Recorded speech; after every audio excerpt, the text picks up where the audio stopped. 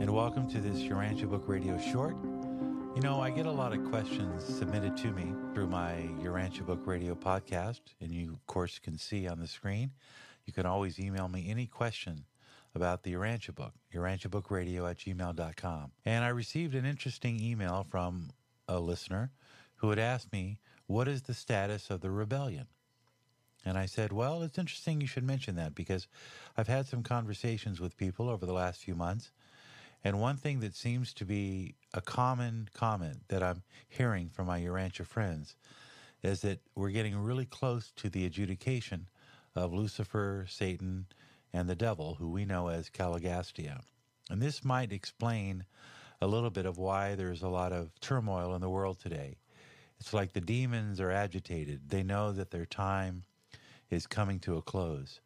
And it has reminded me to look into one particular quote that I'll now bring into the Urantia Radio podcast.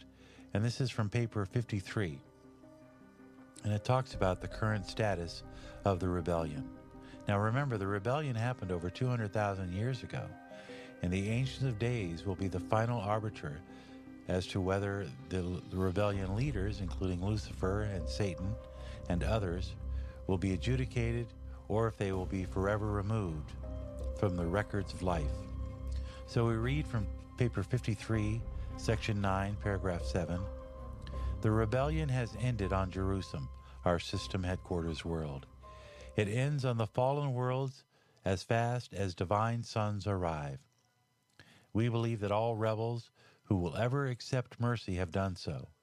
We await the flashing broadcasts that will decree these traitors of personality existence.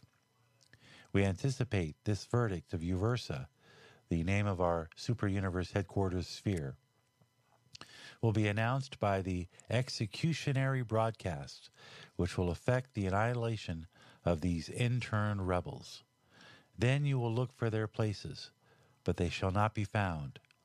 Quote, and they who know you among the worlds will be astonished at you.